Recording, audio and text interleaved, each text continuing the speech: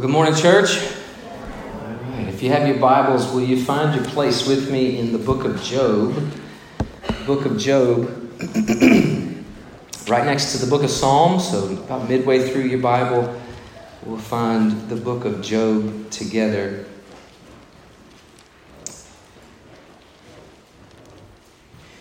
We've been on a journey for some time now, walking through the Old Testament, really, and what we've seen is God's work to pattern, predict, and portray His ultimate plan of redemption in sending His Son, Jesus Christ, as the Messiah who is to save sinners. What we learn from Jesus at the end of the Gospel of Luke, especially after His resurrection, what we learn from Jesus as He taught His disciples is that all the Bible is really pointing us to see the glory of Christ and the sufferings of Christ. Luke 24, you can read more about that. So today we turn our attention to the book of Job. Job's story is a painful read, honestly, as it describes the intense sufferings of a good man and his struggle to believe in a God who he knew was in control of all of it. And if we're honest, we can relate to Job in all the ways that we wish we couldn't. Right? We can relate to Job in his despair and in his doubt. What we know from Job, and even hopefully from ourselves, is that true faith is actually forged in the furnace of affliction. It's in the deepest, darkest trials of your life that you actually discover what you really believe. Not just what you say you believe. It's easy to say God is good, right? When you're on the mountaintop, when everything is good, when the job's going well, the family's going well, there's plenty of this, plenty of that. It's easy to say God is good then. But when life sinks to deep suffering, do you still believe it then? Well, the wonderful thing about the Bible is it doesn't paint life with pastels. It actually is raw and real and honest. And Job is one of those books. What we see here, the people are real. The struggle is real. The lives they live are messy. And truthfully, this is exactly what we need, right? Yes. We need the truth. Because the truth of God is the salve that a hurting soul needs.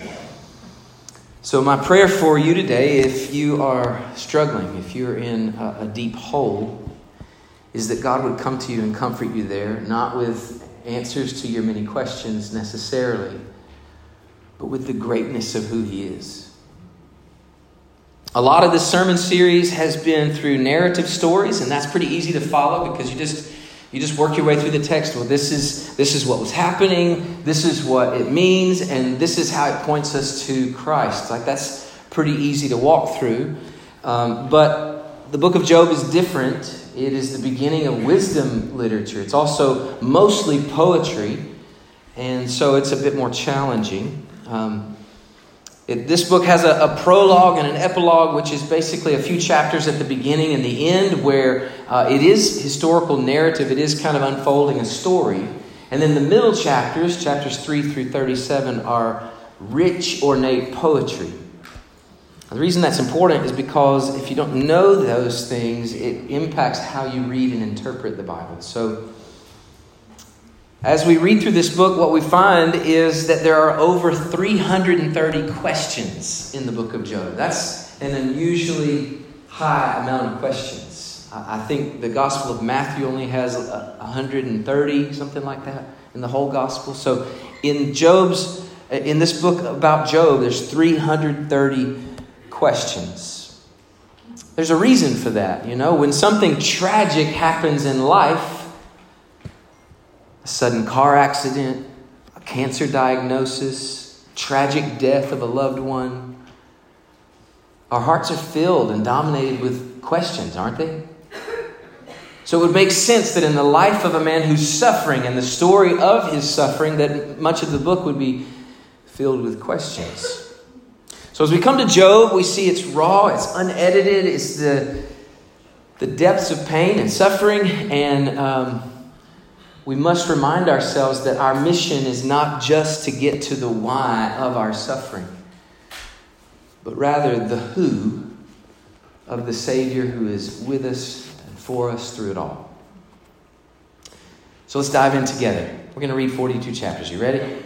No, I'm just kidding. Some of you thought I was serious, though. Will you stand to your feet as we read? We'll read a large chunk of the beginning of the book of Job just to get the flavor of it. We're going to try to tackle the whole book today. So get some coffee if you need to. Here we go. Job chapter 1. This is the word of the Lord. There was a man in the land of Uz whose name was Job. That man was blameless and upright, one who feared God and turned away from evil. There were born to him 7 sons and 3 daughters. He possessed 7,000 sheep, 3,000 camels, 500 yoke of oxen, and 500 female donkeys, and very many servants, so that this man was the greatest of all the people in the East. His sons used to go and hold a feast in the house of each one on his day, and they would send and invite their 3 sisters to eat and drink with them. And when the days of the feast had run their course, Job would send and consecrate them, and he would rise early in the morning and offer burnt offerings according to the number of them all. For Job said, "It may be that my children have sinned and cursed God in their hearts." Thus he did continually. Now there was a day when the sons of God came to present themselves before the Lord, and Satan also came among them. The Lord said to Satan, "From where have you come?" Satan answered the Lord and said, "From going to and fro on the earth, and from walking up and down on it." And the Lord said to Satan, "Have you considered my servant Job? That there is none like him on the earth, a blameless and upright man who fears God and turns away from evil." Then Satan answered the Lord and said, "Does Job fear God for no reason? Have you not put a hedge around him and his house and all that he has on every side? You have blessed the work of his hands, and his possessions have increased in the land. But stretch out your hand and touch all that he has, he will curse you to your face." And the Lord said to Satan, "Behold, all that he has is in your hand. Only against him do not stretch out your hand." So Satan went out from the presence of the Lord. And now there was a day when his sons and daughters were eating and drinking wine in their oldest brother's house. And there came a messenger to Job and said, "The oxen, they were plowing, and the donkeys feeding beside them, and the Sabeans fell upon them and took them and struck down the servants with the edge of the sword. I alone have escaped to tell you." And while he was still speaking, there came another and said, "The fire of God fell from heaven and burnt up the sheep and the servants and consumed them. And I alone have escaped to tell you." And while he was still speaking, there came yet another and said, "The Chaldeans formed 3 groups and made a raid on the camels and took them and struck down the servants with the edge of the sword. And I alone have escaped to tell you." And while he was yet speaking, there came another and said, "Your sons and your daughters were eating and drinking wine in their oldest brother's house, and behold, a great wind came across the wilderness and struck the 4 corners of the house, and it fell upon the young people, and they are dead. And I alone have escaped to tell you." Then Job arose and tore his robe and shaved his head and fell on the ground and worshipped. And he said, "Naked I came from my mother's womb, and naked shall I return. The Lord gave, and the Lord has taken away. Blessed be the name of the Lord." In all this, Job did not sin or charge God with wrong. Chapter 2. Again, there was a day when the sons of God came to present themselves before the Lord, and Satan also came among them to present himself before the Lord. And the Lord said to Satan, "From where have you come?" Satan answered the Lord and said, "From going to and fro on the earth, and from walking up and down on it." And the Lord said to Satan, "Have you considered my servant Job? There is none like him on the earth, a blameless and upright man who fears God and turns away from evil. He still holds fast his integrity, although you incited me against him to destroy him without reason." Then Satan answered the Lord and said, "Skin for skin. All that a man has, he will give for his life. But stretch out your hand and touch his bone and flesh, and he will curse you to your face." And the Lord said to Satan, "Behold, he is in your hand. Only spare his life." So Satan went out from the presence of the Lord and struck Job with a loathsome sores from sole of his foot to the crown of his head. And he took a piece of broken pottery with which to scrape himself while he sat in the ashes. And then his wife said to him, "Do you still hold fast your integrity? Curse God and die." But he said to her, "You speak as one of the foolish women would speak. Shall we receive good from God, and shall we not receive evil?" In all this, Job did not sin with his lips. Let's pray.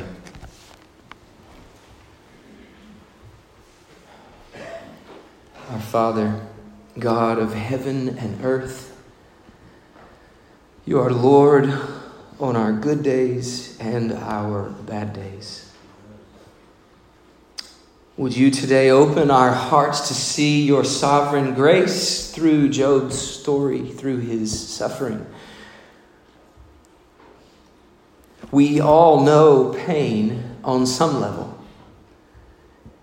And each of us have or will wrestle with a crisis of belief because of suffering. We ask you today, Lord, that you would stir up faith in our hearts. We want to trust you. Lord, we want to treasure you. This is our prayer. In the name of Christ, amen. You can be seated. So there's almost nothing more certain in this life than suffering, right? And so when inevitable trouble comes to you and me, we often wonder why.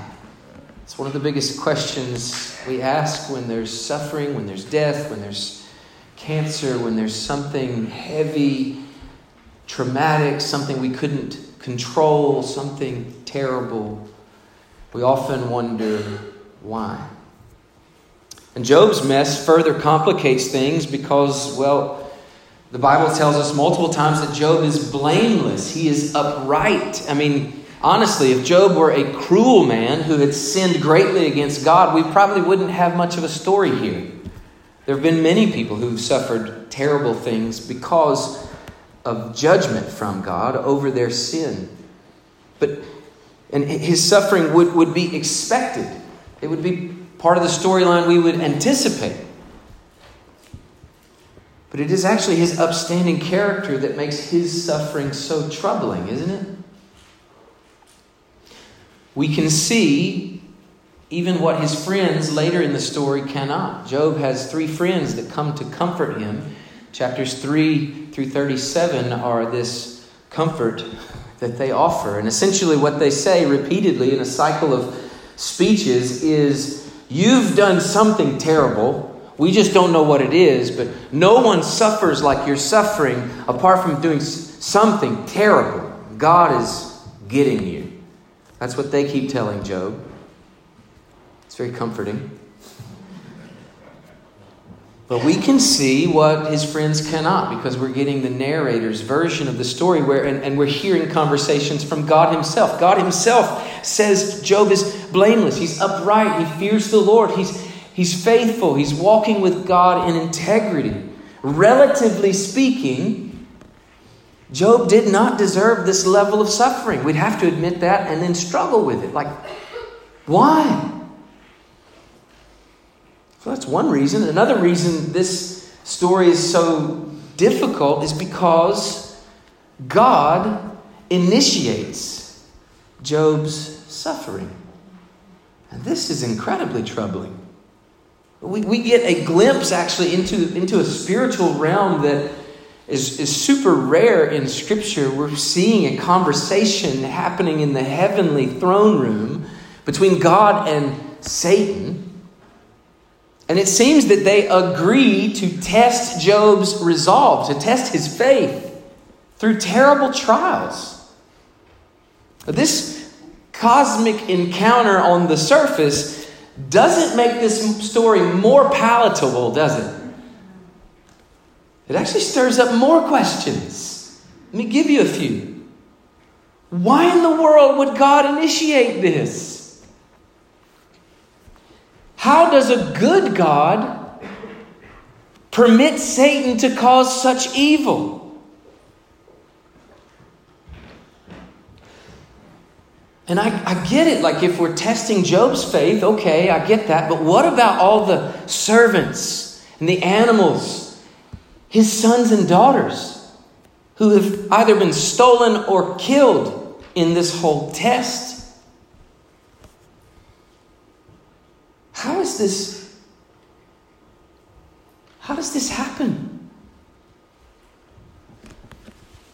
How is this test of Job's faith worth all this casualty? Now, if you're not willing to ask hard questions like that, then you really don't want a deep faith. You settled for something shallow, and what I want to tell you is that shallow faith will not sustain you in your own suffering. We must come to know this God. This is the point of Job. The point of Job is to discover who he is. Not get all the answers to all our whys, but to know who this God is. See, Satan actually wants to destroy Job's faith, but we know that God wants to develop it, to deepen it. How we respond to suffering often shows actually a lot about ourselves.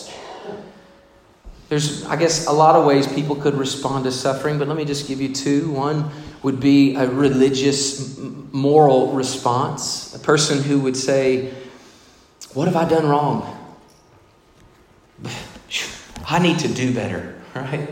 They would look at the problems in their lives and they'd say, maybe I should pray more. Maybe I need to have more faith. Religious people believe that their problems can be fixed if they would just try a little harder. Job's friends come to comfort him from this perspective, but they can't escape their own religious chains enough to bring him any real hope. All they keep saying to him is, you've screwed up, you need to do better. And what we find is religion offers no hope. This kind of religion. You see, religion thinks the problem is somewhere out there, but the solution is actually in here. The gospel of Jesus actually speaks the inverse. That your deepest struggle is in here, and the solution to your problem is actually a God out there who comes to you in the name of Jesus. You can't fix this, right? But He has. So that's religious perspective. That's what we see for about 30 chapters. But there's another response that I think we live with a lot in our day, and it's a cynical, almost atheistic response. It would say in the midst of suffering, well, you know what? Nobody can control this. It's a mess. You know, life is this crazy series of happenstance. Like, there's no God, but even if there is a God, He sure is terrible at this whole thing. I mean, look at this thing. Look at this problem. They would say to you, my problems actually prove His absence. The cynic navigates suffering with a mixture of resentment for a God they don't think exists and emptiness. They live for fleeting joys of the weekend, to eat, drink, and be merry, because this life is all there is. So live it up while parts of it are good.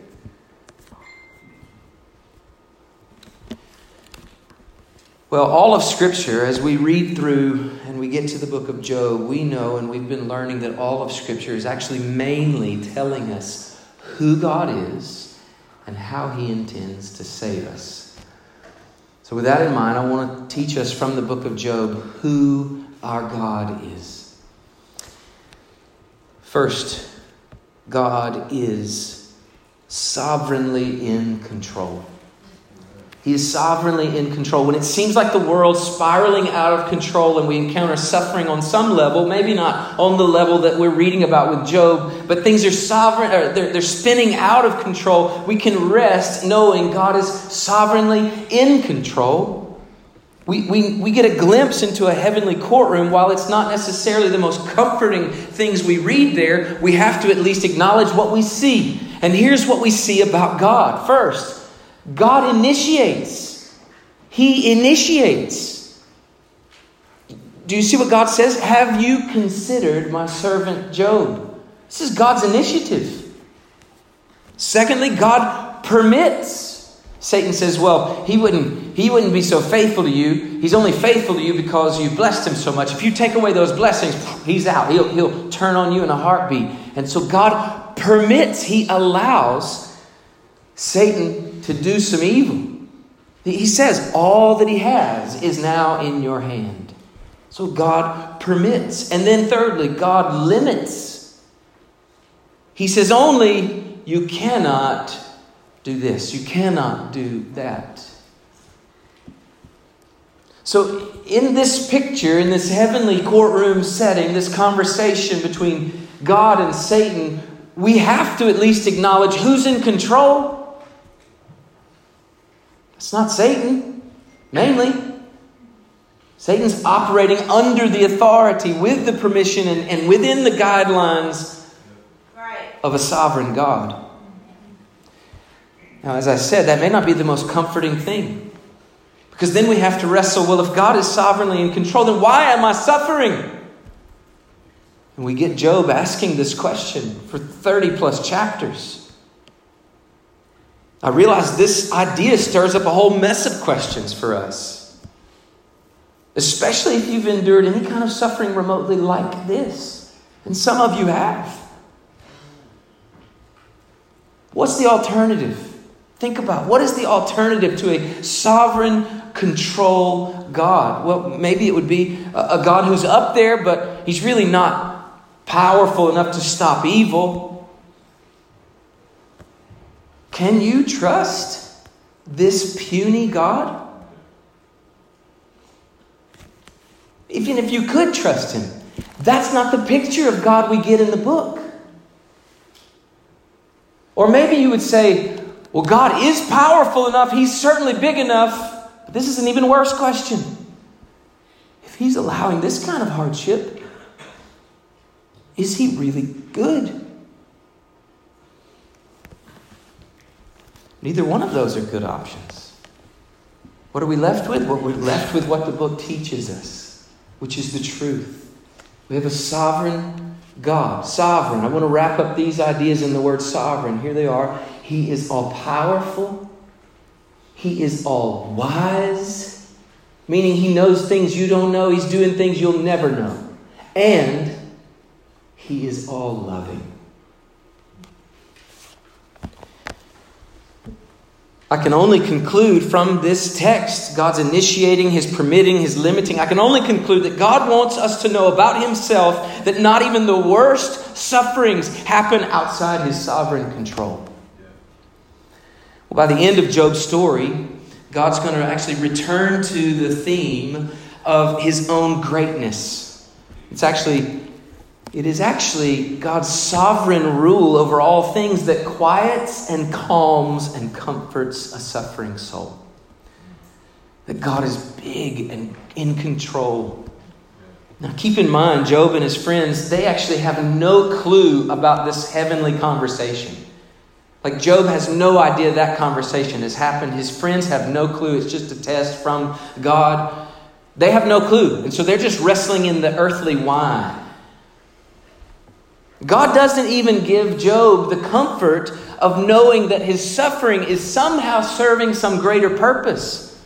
That whole thing plays out all the way to the end. You would think that God would say, Job, hey, look, and I know this is tough, but like in thousands of years, people are going to be reading your story. It's going to be amazing. Lots of suffering. People are going to be comforted through your hardship. God doesn't even give Job the comforting thought of knowing that this is all working to some greater good.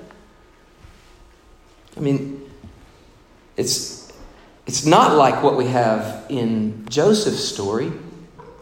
At the end of a lot of trial, a lot of betrayal, a lot of suffering with Joseph in the book of Genesis, Joseph actually saw God's sovereignty unfolding. That he's working, suffering for ultimate good, right? We saw that unfold. Years of unjust suffering, being imprisoned, being sold into slavery, being wrongly accused of rape and back in prison. All of the things happened to Joseph. And then we finally see that Joseph sees that God was using suffering to put him in a position to actually save God's people, including his sinful brothers. And in Genesis 50, Joseph makes this incredible claim about the sovereignty of God, saying this to his brothers. He says, what you meant for evil, God meant for good. Now that's radical, right? Now don't misquote that verse. Be careful that you don't say what you meant for evil, God has used for good. Because it misses the teaching of the book. God is actually sovereign even over evil. He's not just using what the enemy, his equal counterpart of power, which is not true. Satan is some equal to God, and he's doing all this mischief over there, and God's like, how can I fix that? What can I do to resolve the problems that he's stirring? Oh, I know what I'll do. That's not how that works. We see that in the book of Job. It's not just what you meant for evil, God uses for good. That's a misapplication. The truth is, what they meant for evil, God meant for good. There's intent built into this. Intent and initiative are given to both evil brothers and to a good God. So God not only uses suffering for good, he actually intends your suffering for good. In Job's situation, we would apply the same concept. We could say rightly, what Satan meant for evil, to destroy Job's faith, God meant it to deepen and develop Job's faith. God wasn't just using his sufferings. He actually meant them for good. Job actually said it this way. He acknowledged this truth to be true also. He said in Job 122, the Lord gives and the Lord takes away. He didn't say the Lord gives, but Satan has taken away. He acknowledged both the Lord's hand in blessing, in favor, and in suffering. Now consider for a moment before we move on the pinnacle of all suffering. The worst act of evil that Satan has ever conspired against any man. What is it? The worst act of evil against any man in all of history. What was it? Jesus. And specifically what? To crucify Christ, right? We would have to acknowledge this is the worst act of evil of all time. Who planned that one? Make no mistake. It wasn't the enemy. What Satan meant to foil God's plan of salvation by ending the life of Jesus. God meant that same cross to be the very means of salvation for sinners and the exalting of the life of Jesus. God is sovereign even over our sufferings. Second truth about God from the book of Job is that God is our supreme treasure. I love Pedro's exhortation this morning. So on point. Thank you, brother. Satan's whole premise with Job was that his faithfulness to God was only because of his prosperity. Did you catch that? Each time he says, well, Lord, you've blessed him tremendously. Take away those blessings, he's out. I mean, look at how God had blessed Job. He had 10 kids. Personally, I'm not sure that's that great a blessing. 5 is a lot. 10, I don't know. Thousands of livestock, loads of property, houses, land, barns, lots of money, the respect and admiration of all his peers. Job had it all. I mean, he was, the Bible says, the greatest man in the East. And Satan believed that if he lost it all, his faith would crumble. Now, we actually need to give Satan some credit here, because this accusation could have some merit. I wonder if it does with you. The accuser, that's what Hebrew Hasatan means, the accuser. The accuser is arguing, of course he's faithful, God. Look what you've given him. Take it away and watch him turn on you. And what's at stake here? At the bottom of this, what's at stake here is this question. Does God alone satisfy? God agrees to test Job in this because God doesn't want to be wanted just for his good gifts. I hope you hear that. No one wants to be wanted just for their good gifts, right? That's actually not love, that's manipulation. God wants our love to be free. Not manipulated or bought. He doesn't want to buy your heart, buy your affection with his blessings. He wants your full heart fully satisfied in him and him alone. Yeah. Have you ever had someone use you just to get something from you? Yeah. What you come to find out is they actually weren't interested in friendship. They weren't really interested in relationship. You actually come to find out that they didn't really care anything about you. They just wanted something you had. So what Satan's getting at here is, does Job really love God? Or does he love what he gets from God? Consider for a moment the prosperity gospel. It calls people to come to Jesus to get more wealth, to get better health, to get more stuff. You come to Jesus and he'll bless your life. It's a lie. Calling people to love God, but really it's to use God. Right. To get what they really love. Right? The truth of that message is it is not good news. It offers no hope of salvation because it only pushes you further into your idolatries. Where Jesus is not your all-satisfying Savior, he's only your butler, giving you what you really want. And make no mistake, Satan doesn't just work to pull on your faith through suffering. Oh, he will bless you right out of a relationship with God. He will flood your pockets, give you the job of your dreams, as long as you turn from God. Satan is betting that Job has found God to be useful, not truly satisfying. Well, how about you? Is God merely useful to you? Does God help you keep your reputation? Does God and church help you network for your business or ease your guilty conscience or fill in the blank? Or are you truly satisfied with Jesus? Mother Teresa said, you will never truly realize God is all you need until he becomes all you have. And that is what is being tested in Job's life. Satan is asking the question, will Job still love you after he loses it all? Well, this cosmic encounter unfolds with incredible suffering, right? We read that. And then 30 plus chapters of a lot of banter back and forth about why. Why has this happened? What is God doing? Why would God cause this suffering to you? What have you done, Job? What have you done? Lots and lots of questions. And then at the end of the book, God finally answers, but not in the way you might think. Third truth about God is that God uses our suffering to reveal Himself. To reveal Himself. If you look with me, turn in your Bible to Job 38.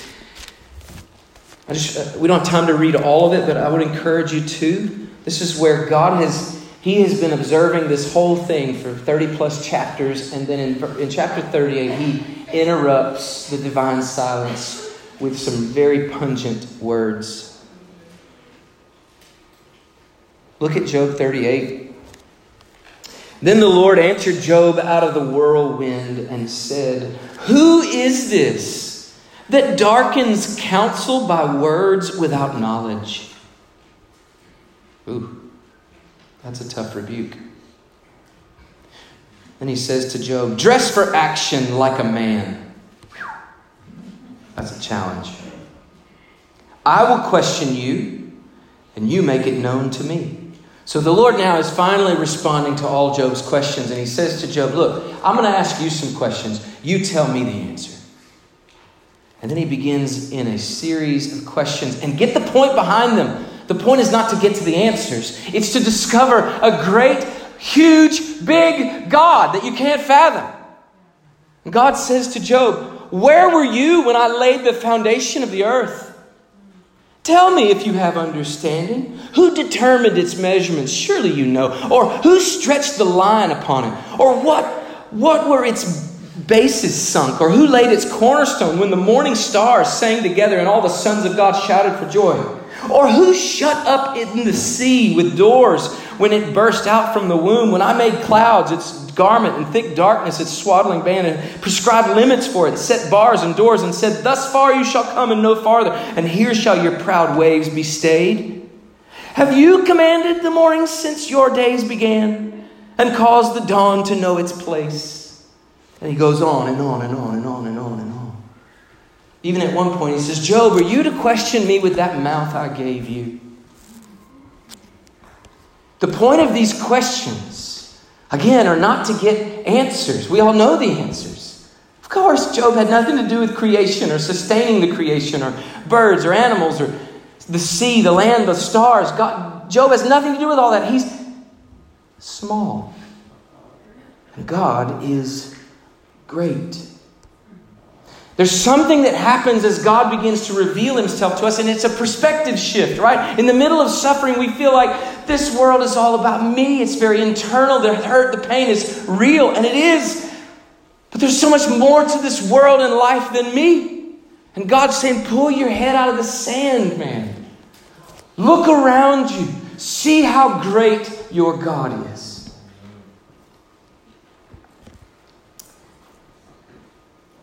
Job wanted answers. He wanted explanations. He thought, if I just... Listen, this is important.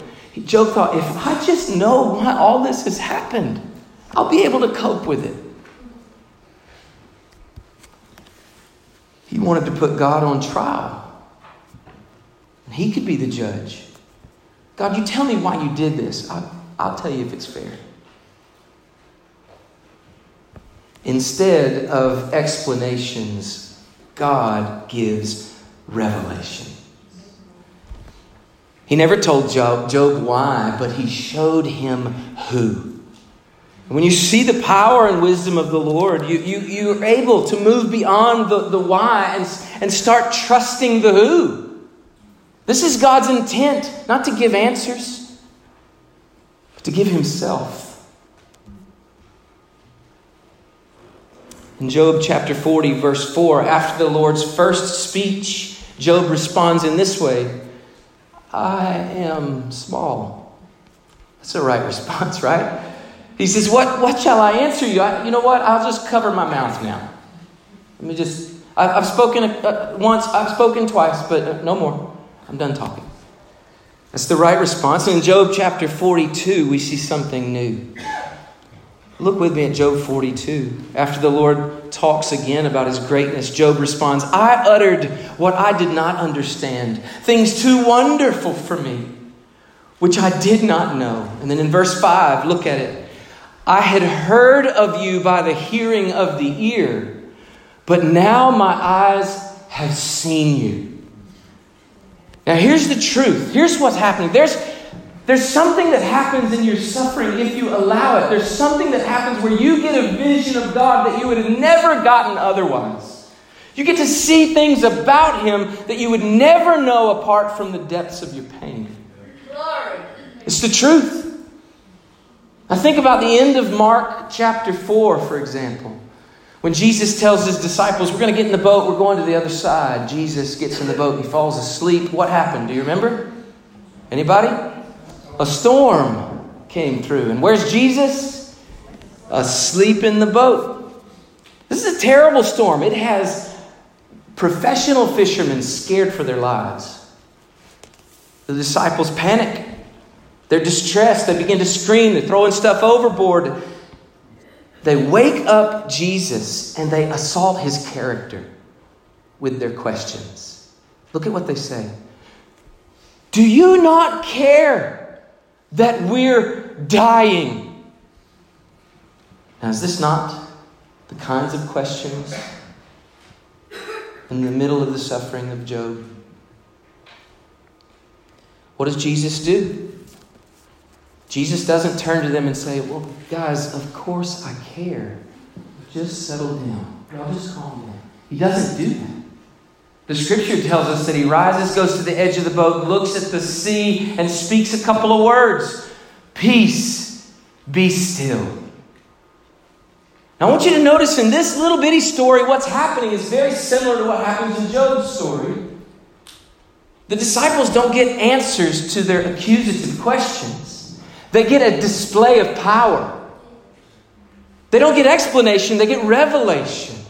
They don't, after Jesus calms the storm, they don't go, if you could have done that, what took you so long? Right? They don't say that because they've now seen something they can't get over. They say, who is this man? What kind of man is this who speaks to the wind and the waves and controls them? How would they have seen that apart from a storm? They wouldn't. It's in the middle of revelation of a great God that the questions of your heart get settled down. It's the same for Job. How could he? Well, he could now see a great God, and God honored his faith. And we read at the end of Job's story that his health is restored. Everything he had lost is restored. He's even given 10 more children, 7 sons and 3 daughters, whom are named in the book. And God rebukes Job's friends for their false advice. And Job prays for them. And God forgives even his friends. And honestly, it's kind of anticlimactic, the ending. After 30 plus chapters of poetic suffering. The ending is really brief and short. And I get the idea that the ending, the resolution, isn't actually the point. We get so caught up in the idea of, well, God's going to work this all out for good. What if He doesn't? Will He still be enough? Maybe we should ask John the Baptist. Jesus, I mean, I'm here in prison. I know you're out there doing great things, but I'm kind of like starting to doubt, like, they say they're about to. Are you the Messiah or is there someone else? And Jesus says, hey man, the lame are walking, the blind are seeing. It's amazing. Yes, I'm the Messiah. But you're going to die. It doesn't get any better for John the Baptist. If this life is all there is. But if we believe what Pedro said, what the Word of God said in Philippians 3, that to die is what? Gain. If we believe that, JB had a blessing. He got to meet Jesus. He got the real answer to his question. Are you the Messiah? Yes, indeed. Here he is on his throne. Right? So this brings us to our fourth reality. And it's driven by the questions throughout the book of Job. I want to highlight these. Maybe, Sarah, you can put these on the screen, I hope. In Job chapter 4, verse 17, there's a question that's buried in the text that comes out. This is the question that God has been answering on every page of Scripture that we've been reading. But here it is. Job asks this question. He's pondering his own death. He's like, you know what? I just cursed the day I was even born. Would that I could just die and end this suffering. Some of you can relate. You've been in darkness like that. And you've been like, I just need to be done here.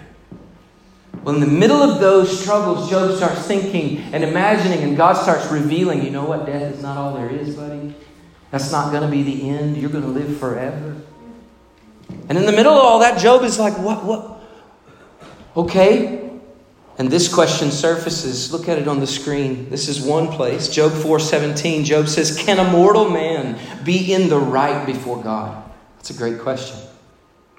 Can a man be pure before his maker? You know, all of Job's friends are saying, all your trouble is your fault, Job. And he's saying, well, if I'm going to meet God face to face, how can I ever be upright enough? The question's repeated. Chapter 9, verse 2. Look at this one. Truly, I know that it is so, but how can a man be in the right before God? It's a great question. He repeats it again in chapter 25, verse 4. How then can man be in the right before God? How can he who is born of woman be pure? And here's the answer.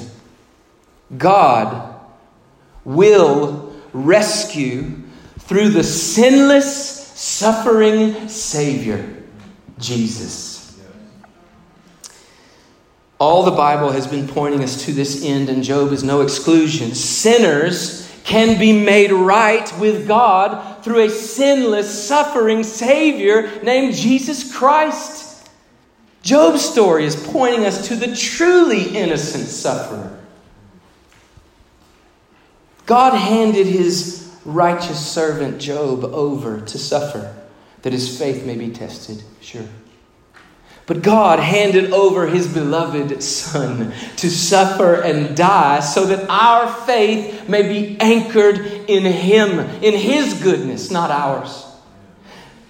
Guilty but blameless Job suffered. Guiltless but blamed Jesus suffered, so that in him we might become the righteousness of God. Job grumbled and complained in the midst of his hardship. Jesus endured mocking and beatings without complaint. Job defended his own reputation, declared his own integrity. Jesus, though perfectly innocent, remained silent when falsely accused. Job determined to put his hope in God, even if he killed me.